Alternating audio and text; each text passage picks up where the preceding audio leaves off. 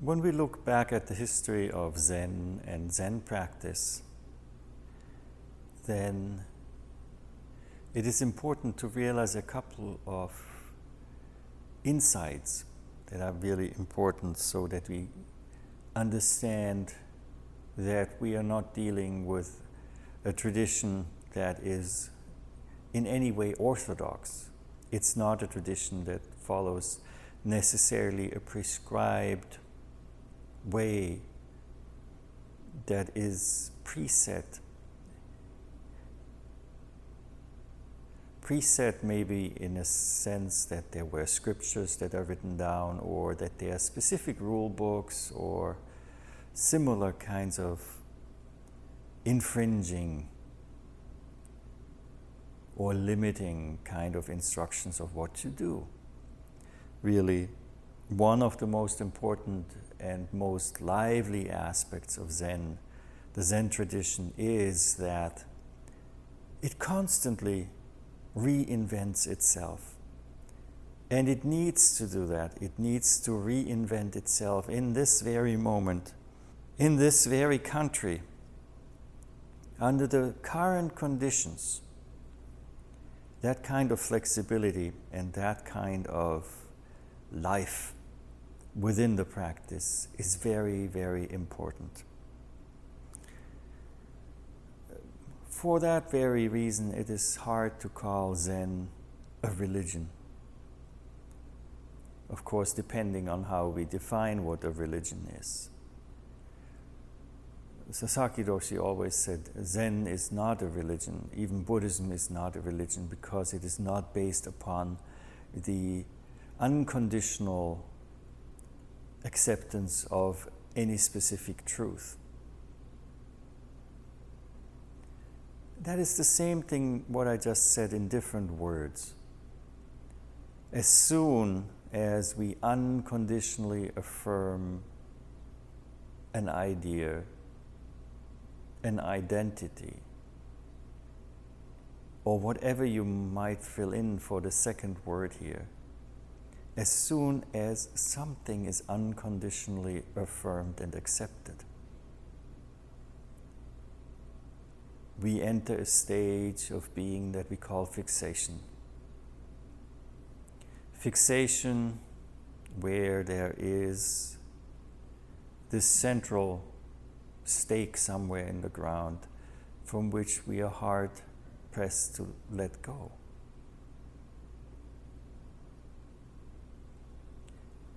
Of course, the same principle holds true in our own personal development and our own personal practice, not only for the Zen school per se, but also for each of us as a Zen practitioner.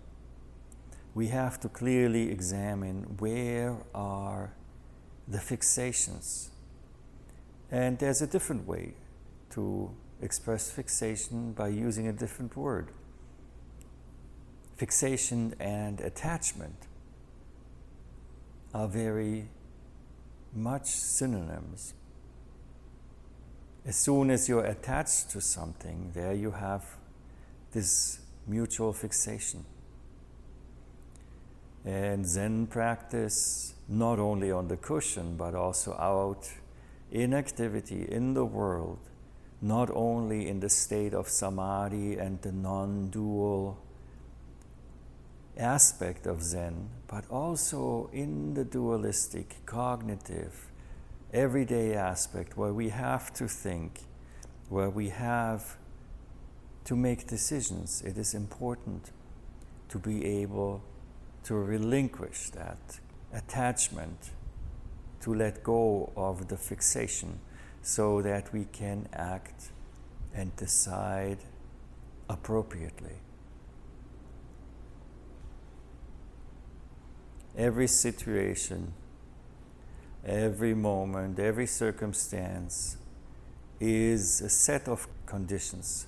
It is a set or an environment in which we as individuals, we as practitioners, we as a school, we as human beings have to live. And in that frame, which certainly is manifest as reality, as a physicality, as phenomena, within that frame, our Zen practice has to play out.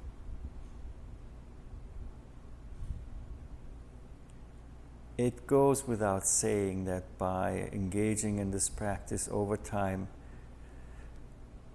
our fixations, our attachments and delusions diminish. New ones will appear because there are new circumstances. To be deluded means to be human, but it also means we human beings, we can see through those delusions. We can realize what the delusions are about and actualize our freedom from those very delusions. Does it mean we will reach a state of perfection? Of course not. Mistakes will be made. Inappropriate behavior, more or less crass manifestations will occur. And all of that just by the fact that we are humans. But our dedication to the path of seeing through, of cutting through delusion, of cutting through those ties, those shackles that hold us with attachments to these unconditionally affirmed ideas, identities, opinions, cultural predilections, and so on. That is the practice of Zen that we have to take into every moment of our lives. It's not an easy task, but when we succeed in even seeing through one of those delusions and in loosening that grip on even one of those attachments, the experience of freedom and of unfettered existence is something that you will not find easily in any other way of being. And once that taste has been experienced, once we have stepped beyond being shackled and being tied up, the ever-increasing amount of freedom requires an ongoing commitment to practice.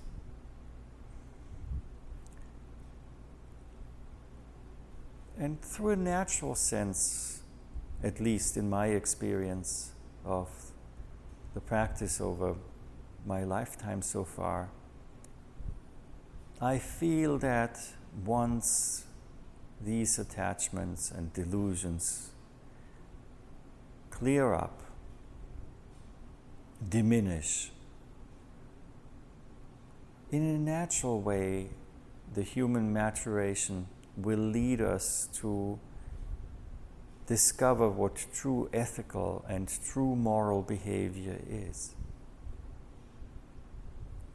By becoming more aware of the interconnectedness of everything that exists, we truly experience what Sangha means.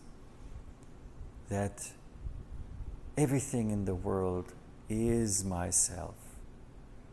With that experience naturally comes the feeling of having to act responsibly, live responsibly. with seeing through that and experiencing that connection of that interconnectedness. Also, the hard layers that have formed around our hearts come loose, break off,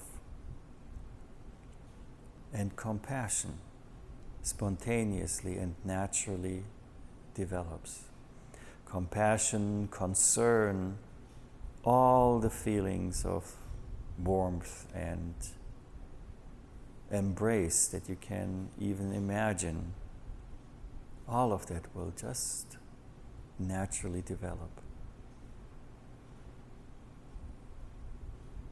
Again, let me say, it is not that there won't be any mistakes made, that there won't be delusions coming up that we will work with. It's an ongoing practice. It's an ongoing effort, not unlike driving. You need to see the road. You need to pay attention to the road, to your path, because it might curve. There might be something lying right there where you have to take action in your trajectory, where you might have to stop your vehicle, where you might have to slow down or speed up, whatever is appropriate at the time. It would be too easy to just say all you need to do is be here and now. That is somewhat an oversimplification of the complexity of phenomena, of the complexity of ourself and the world we live in. And it would be an understatement of the effort that is necessary to be able to connect to that tip of the flying arrow that goes through space and time. It is a big effort. It is a constant effort. There is no place to hide from that responsibility once you have had your taste of it. And as such, Zen practice turns into the practice of life. Living every moment of your very life, all the way to 100%, authentically, with integrity, with honesty, and with passion. Not passion that is self-centered, but passion for the act of living, for the activity of living, for all the things in the world, for the world itself.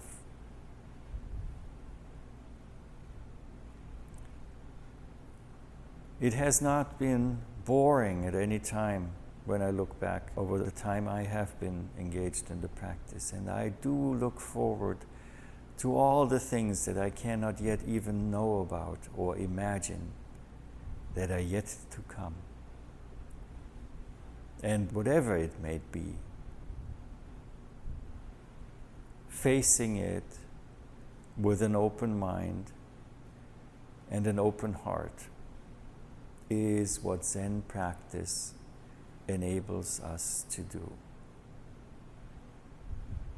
No magic, no shortcuts, and no easy fix.